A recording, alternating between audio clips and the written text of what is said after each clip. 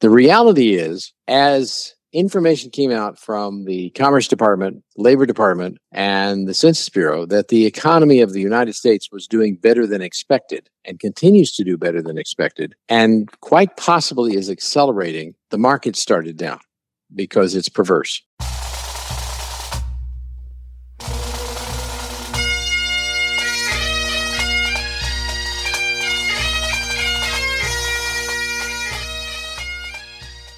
Once more under the breach, dear friends.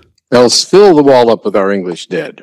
Good morning, ladies and gentlemen, boys and girls, and welcome to another exciting episode of The Personal Wealth Coach, starring Jake and Jeff McClure, where we will say such exciting things as, interesting. Yes, and we will stroke our beards, which you should be able to hear to some extent through the microphone, and act like we know things. We're going to talk about the economy. This is the Personal Wealth Coach, and before we get talking about the economy, first, this is our first week back from vacation, so we may be stumbling and moaning like zombies as we try to speak intelligibly for 2 hours. That isn't necessarily the standard we usually keep, but after a week of rest, we should have some intelligibility to us, I would assume. Hopefully. Past performance is no guarantee of future intelligibility.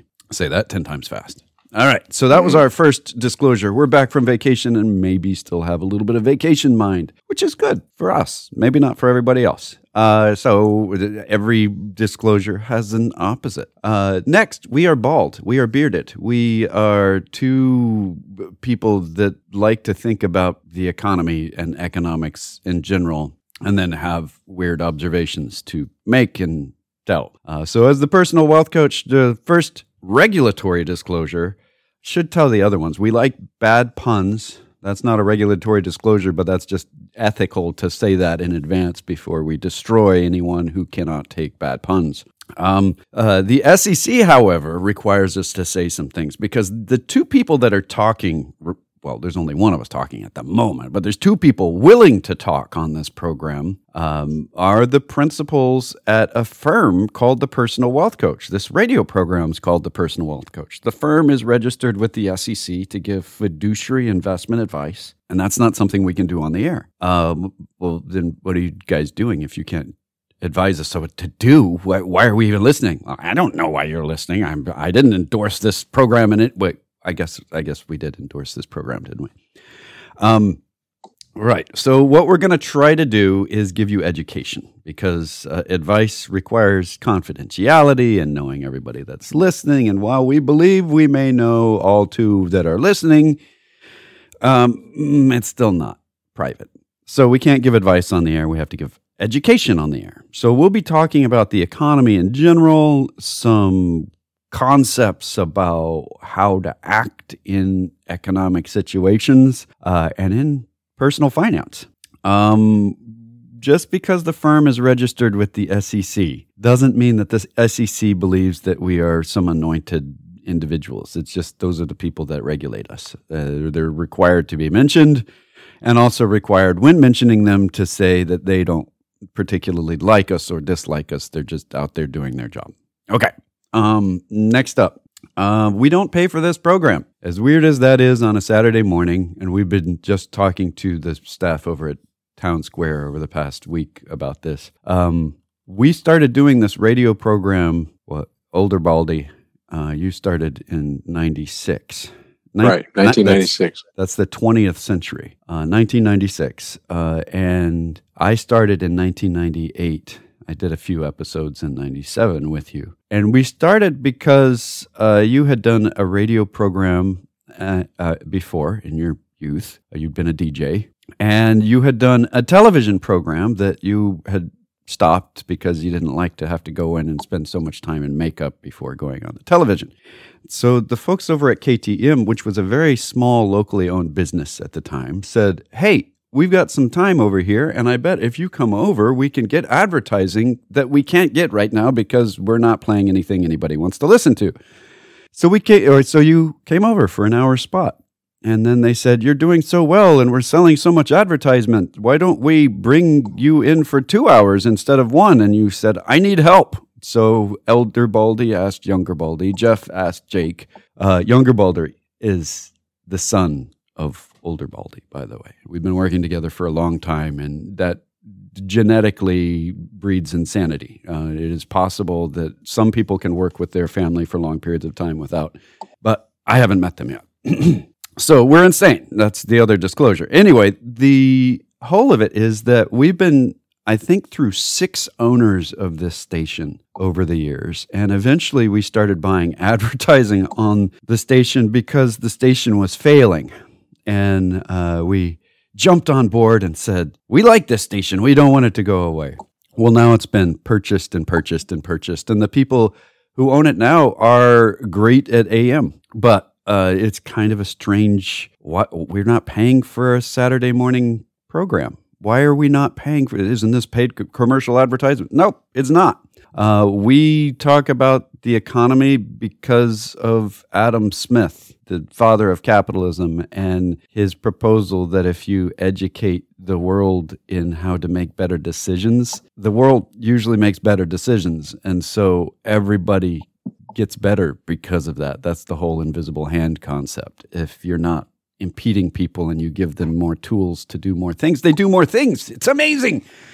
So I know that sounds altruistic and weird. We have gotten business from this radio program over the years as well. A lot of our clients listened to this radio program and came to us. And I know this is a extremely long-winded statement about nothing to do with economics, more just our history. But I think it's important every once in a while to dig back into, what is this? We came from a time in AM where paid commercial programming and Saturday mornings was not just what was expected. And now this is ancient history, but when we started at KTIM, it was in the old big studio. This is downtown in Temple. And it was built in the 1930s, 40s, and it's a big building. And it was a center of commerce. And when we were in there, there was a big studio with multiple microphones in it. And then there were 2 adjoining studios with these big windows, like you would see on television about a radio studio, where the people behind the windows have microphones too, and they're piping in different things. And we had the news type was coming in; it was really typing away as the news was coming in on a strip of paper in the other room, and they were still playing 8 tracks for the spots for advertising and so on. So it had essentially, that studio was a time capsule from the 1960s that we got to experience again, being in there for a while until that studio was sold and they moved to another place, and then this place over here. Now there's a building with a whole bunch of radio studios in it, and they're all tiny, and most of the time nobody's actually behind the microphone because computers do that now. So which is the future, by the way. In a lot of jobs. Yes, but in the case of AM radio, I know a lot of people that do not have AM radios in their cars anymore. It is not something that is coming standard in automobiles. Even FM here in the building where the KTEM room studio is, which is just basically a broom closet. There are a whole series of radio stations, all owned by Town Square. Right. And most of them do not have a person sitting there with a microphone playing music and doing the things that if you tune into the FM radio station, it's all being done by a computer. Right. That's what I just said. That's the future in so many jobs. There are times when we would go in there in the recent past, before COVID. I don't know if that's recent past or not. So there were times when we would go in there and we would be the only ones in the building. Yep, there were a number of times during COVID that we would show up at the building and it was locked and they had changed the combinations, and so that was pre-COVID, I think. Yeah. During COVID, I went several times like that. That's why I started doing remote, because pre-COVID, that happened enough times. But during COVID, that was the norm. So, I mean, the world of radio has changed. It's a nice little microcosm of what's coming for other areas. But we haven't finished our disclosures. I went into a long educational, not at all. It was my story, not history, I don't think enough people care about it to become history. But for our story, it was kind of fun.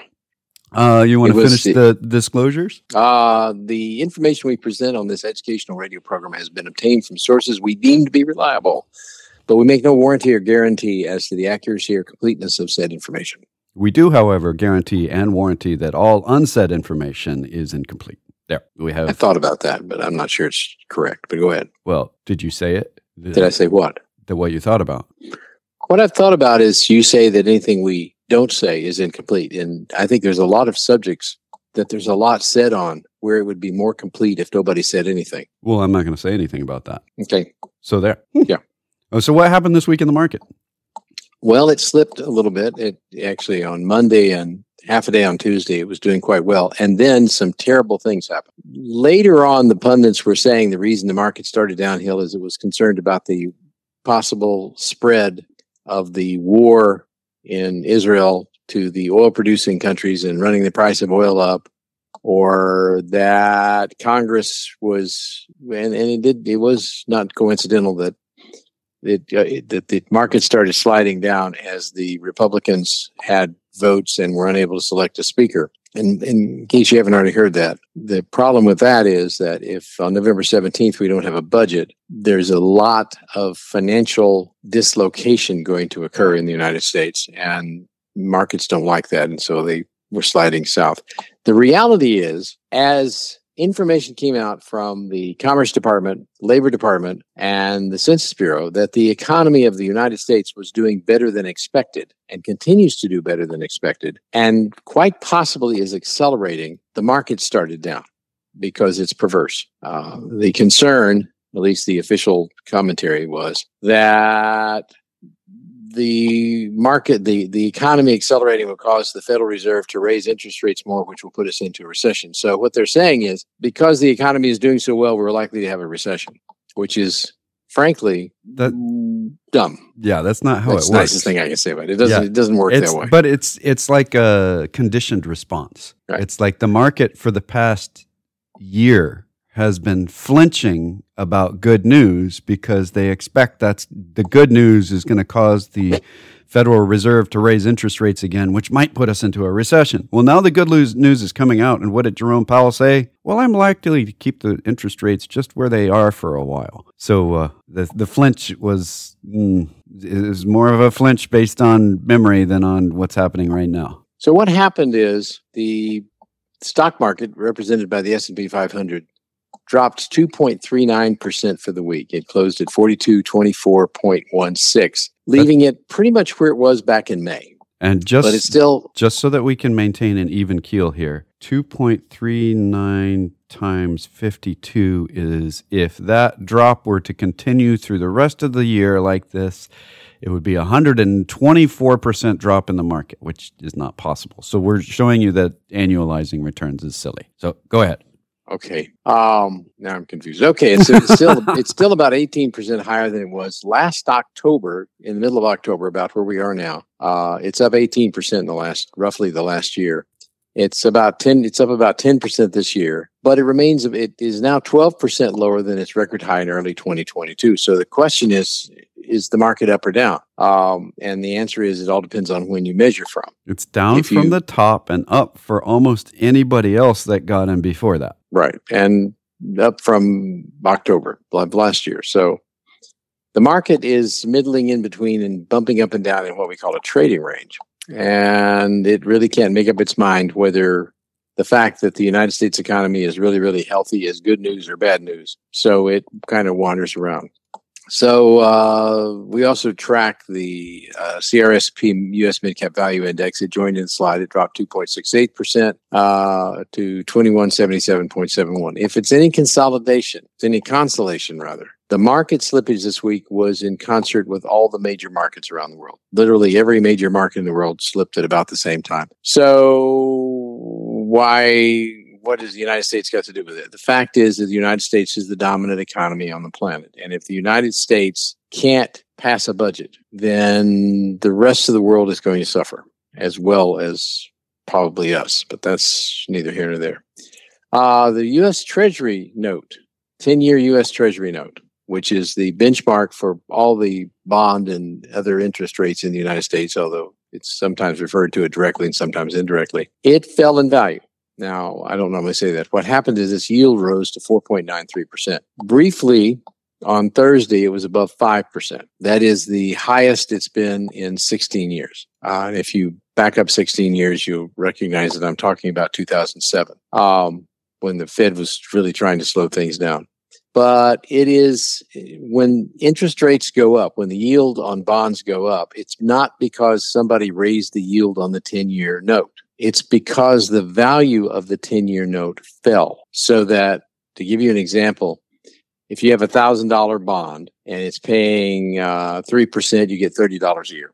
If it's paying 5%, you get $50 a year. Well, that's cool. The issue is if it's paying 3% and it drops 50%, which, by the way, a lot of the Treasury securities, longer-term Treasury securities have done in the past few years, your 3% becomes 6% without the bond interest ever changing. It's just the fact that the value of the bond dropped. And the way it became 6% is if you bought that $1,000 bond, you could probably buy it for around $500, and it's still paying the same amount of money. It's still paying the $30, but the $30 is now 6% of the $500 you paid for the bond. Now, that's a bit oversimplified, but that's what's going on, is the bonds are dropping. It doesn't sound simplified. Anytime we try to explain this, as simple as we try to make it, the easiest way I can say it is loans on the market get more expensive when fewer people are offering them and less expensive when more people are offering them. And fewer people are offering them right now, so they're more expensive. If you had bought 3 years ago a portfolio of very long-term treasuries, and there's some funds that do that literally, like 20 and 30-year Treasury securities, you would have seen about a 50% drop in the resale value of that portfolio, not counting the interest they paid you, over the 3-year period. And that's how bad the bear market is in bonds. By the way, this is the worst bear market in bonds, Treasury bonds, since we have been keeping records of such things. Yeah. And it doesn't make the headlines, but if you had a bond portfolio, or if you had a long-term bond fund, or if you were a bank and had a bunch of long-term treasuries, you're definitely feeling the pain right now, which is one of the issues with the banking crisis that occurred earlier, is that banks have a lot of long-term treasuries they purchased when interest rates are really, really low, so they could pay a slightly higher interest rate because they were paying like 3%. And now they have collapsed in value. And the banks they're going to hold them to maturity, and the Treasury and the Federal Reserve have said, we'll make you whole if they make a run on you. But there's some people bleeding through the eyes out there who had long-term bond portfolios. And that's something that I think we have not seen the end of yet. Last thing in the markets is the West Texas Intermediate Crude Oil, the WTI. We follow that one instead of Brent, which is the global standard. And it's at about 89.02.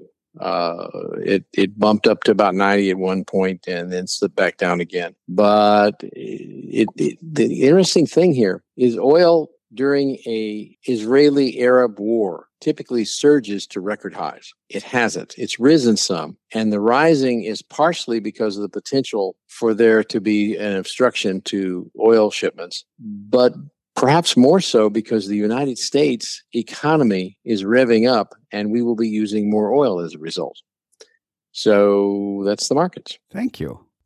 Are you having a good time? I'm having a good time. I'm very pleased listening to you and learning things as I listen to you, as usual. It's an interesting reversal. I still learn from you. Don't worry. We were talking last hour particularly about the economy. The economy is doing exceptionally well. As a matter of fact, I think when the third quarter GDP is officially released, which will still be a little while before that happens, I think we're going to see it to be unusually high. Every indication is it's going to be in the upper threes at this point, upper 3% range, which is frankly a little faster than we are capable of supporting because of our infrastructure. Once we get sufficiently large, you have the law of diminishing returns come in, and our highways are jammed, our railroads are jammed, our airports are jammed. There's only so much we can do. And the estimate by the Fed and some other people about the maximum sustainable growth in the United States economy is about 1.8 to 2%. Is on the way on the upper end. So when it comes in the upper threes, that means it needs to slow down. Is it going to slow down? I am confident it will, because we can't grow that fast. But I'm also confident that what will slow it down is the rising longer-term interest rates, not the short-term rates. And I think the Federal Reserve has got that figured out. I don't think they're going to raise rates again unless something unusual happens that is not foreseeable by me or anybody else. Why? Well, because longer-term interest rates are rising nicely, and that will slow the economy. Why? How does that work? Businesses will not expand as fast if loans are expensive to get as they will if loans are cheap to get. If you got a cheap loan, you don't have to have a high profit margin on whatever it is you're borrowing money for to foresee making money in the future. If you've got 2% interest rates and you can borrow money at 2%, you can borrow a lot of money and not make a lot of money with it and still come out ahead. But at 7%, and that's where things are going. It's not unusual to see 7% loan interest rates. As a matter of fact, the kind of the standard we look at is a fully collateralized house loan. We call a mortgage. The Freddie Mac did a survey of everybody that's doing that and said the median mortgage in the United States today is 7.63%. New mortgage coming out, which is pretty stout. And normally that would cause the price of houses to fall. It hasn't. Price of houses continue to rise. Why do they continue to rise? And this is what's fascinating to us geeks. They continue to rise because interest rates are so high. Now, that is backwards. Normally, when interest rates go down, more people buy houses. Supply and demand says more houses are getting sold, prices go up. But there's a terrible shortage of houses for sale. Why? For example, if I were of a mind to sell my house and move, and I've thought about this at various times, to someplace that's not as hot in the summertime, I have a 2.3% mortgage on my house. If I sold my house and I bought another house someplace that's cooler, I had done so this week, I would pay 7.39% on that one. That's not good. Now, if you can afford to do it with cash, and a lot of people are being able to afford to do it with cash, although it's becoming less and less, that's a different story. But we probably will see the price of housing level off at some point in the not too far distant future. But right now, new houses are the only game in town. And there's very, very few older houses being sold, and they're being sold when people get old and move out of them, or are forced to move from one place to another. So with great disparity in interest rates that we're seeing produces a shortage of houses for sale, which raises the price of houses as long as the demand is there. And why is the demand there? Because people are making a lot more money than they made before, which is why the Federal Reserve is trying to tone things down. And I think things are toning down. We mentioned this last hour, but the Census Bureau has a wonderful index of everything. It's basically all the stuff they track in the economy. And it was wild and crazy since the pandemic. But over the last 6 months, it is stabilized and is slowly rising. So we see a lot of evidence that the economy is doing well. It's slowly growing. It's growing at what I think on the long term is a sustainable rate of speed. I don't see a major recession on the horizon. It could happen. It could always happen. And things are moving along really quite comfortably. Unemployment, let's not forget the fact that unemployment remained, the Labor Department announced that it remains at 3.8%, which is amazingly low. Matter of fact, it's lower than what was recently considered by academics to be full employment, which is 4% unemployment. Because 4% of the people are at any given moment are moving from job to job just because they do that. So 3.8% unemployment is a pretty hot job market, and we're cruising along very nicely with full employment, with prices stabilizing, with everything running pretty well. What is the one threat that I see? And by the way, war in the Middle East is not a major threat to our economy. And there's very, very good reasons for that if you look at it, because any war that occurs in the Middle East would not involve the major oil producers. They have basically said unequivocally they are not supporting the Palestinians. So where are we going from here? What is the threat? Frankly, the threat is if this deadlock continues in the House of Representatives by the majority party, and we don't pass a budget for an extended period of time, which is at this moment possible, that would potentially put us into recession. That would put a lot of people out of work. That would mean a lot of money that doesn't get spent because people don't have the money to spend it, because the federal government is the largest employer in the United States. And if it effectively lays off its entire workforce because it's not paying them, that would be a major blow to the economy. That combined with high interest rates could easily put us into a recession. But that's the big threat I see on the horizon right now. I agree with that. Oh, good. We're looking ahead and seeing, a lot of, you said this earlier, the soothsayers were saying sooth, and that we're supposed to be in a recession as called by some of the greatest economic minds of our time over the last 6 months or so, but we're not there. And there was a headline this week in the Wall Street Journal, consensus seems to be building around no recession. Well, I'm glad they finally caught up with us. Right. So why... Again, we've said this for a while. We didn't expect a recession, not because the yield curve was not a good reading indicator or the leading indicators were bad. Anybody that's listened to us for any length of time knows we love the leading indicators as a predictor, that the yield curve is a fantastic usable indicator in the right circumstances. But when we had a huge amount of money come into our system from stimuluses, sitting there, not being used at great momentum, supported our spending through a time when our pay was lower than inflation. Now our pay is caught back up to above inflation, and we have excess cash in our bank. And that's when you measure that, it was easy to say, hey, we weren't going to have a recession. Our interest rates are going to be higher for a lot longer than a lot of people think. A lot of the economists that were saying we're going to have a recession and then we're going to see interest rates drop, we were saying, no, it's going to be expensive. It's going to be expensive for a while. Why? Well, because the Federal Reserve has to sell a huge amount of bonds back into the market, and they're going to keep doing it for a while, easily into 2025. That means interest rates are going to stay high for a while, which is not great for fast growth, but we didn't have a recession. And minor correction there. I just read this today. They have stopped selling bonds. They're not selling bonds into the market right now. They're just not renewing them when they mature. That's not true. That's what was announced. That was in the paper today. Okay. The Wall Street Journal. Yeah, I've looked at their meeting notes. They are still selling bonds into the market. They're still selling $90 billion a month. That's what they have on their statement. Okay. Well, the Wall Street Journal was saying today what they have done is the federal government has to go out and borrow the money from somebody other than the Federal Reserve when they're borrowing money using Treasury securities, which is why the interest rates have been going up because the Fed is not buying them anymore. I just read that today, and I know that's different from what we've seen in the past. Okay. And on their implementation note, as of their September 20th agreement, they said that they are continuing to do $35 billion in mortgage-backed securities and $60 billion per month of treasuries. So that's out there. They're still doing it regardless of what the media thinks is going on. But in the meantime, we've run out of time for this hour. If you would, however, like to talk to us off the air, we do give investment advice at the fiduciary level for folks of relatively high net worth, foundations, trusts, corporations as well.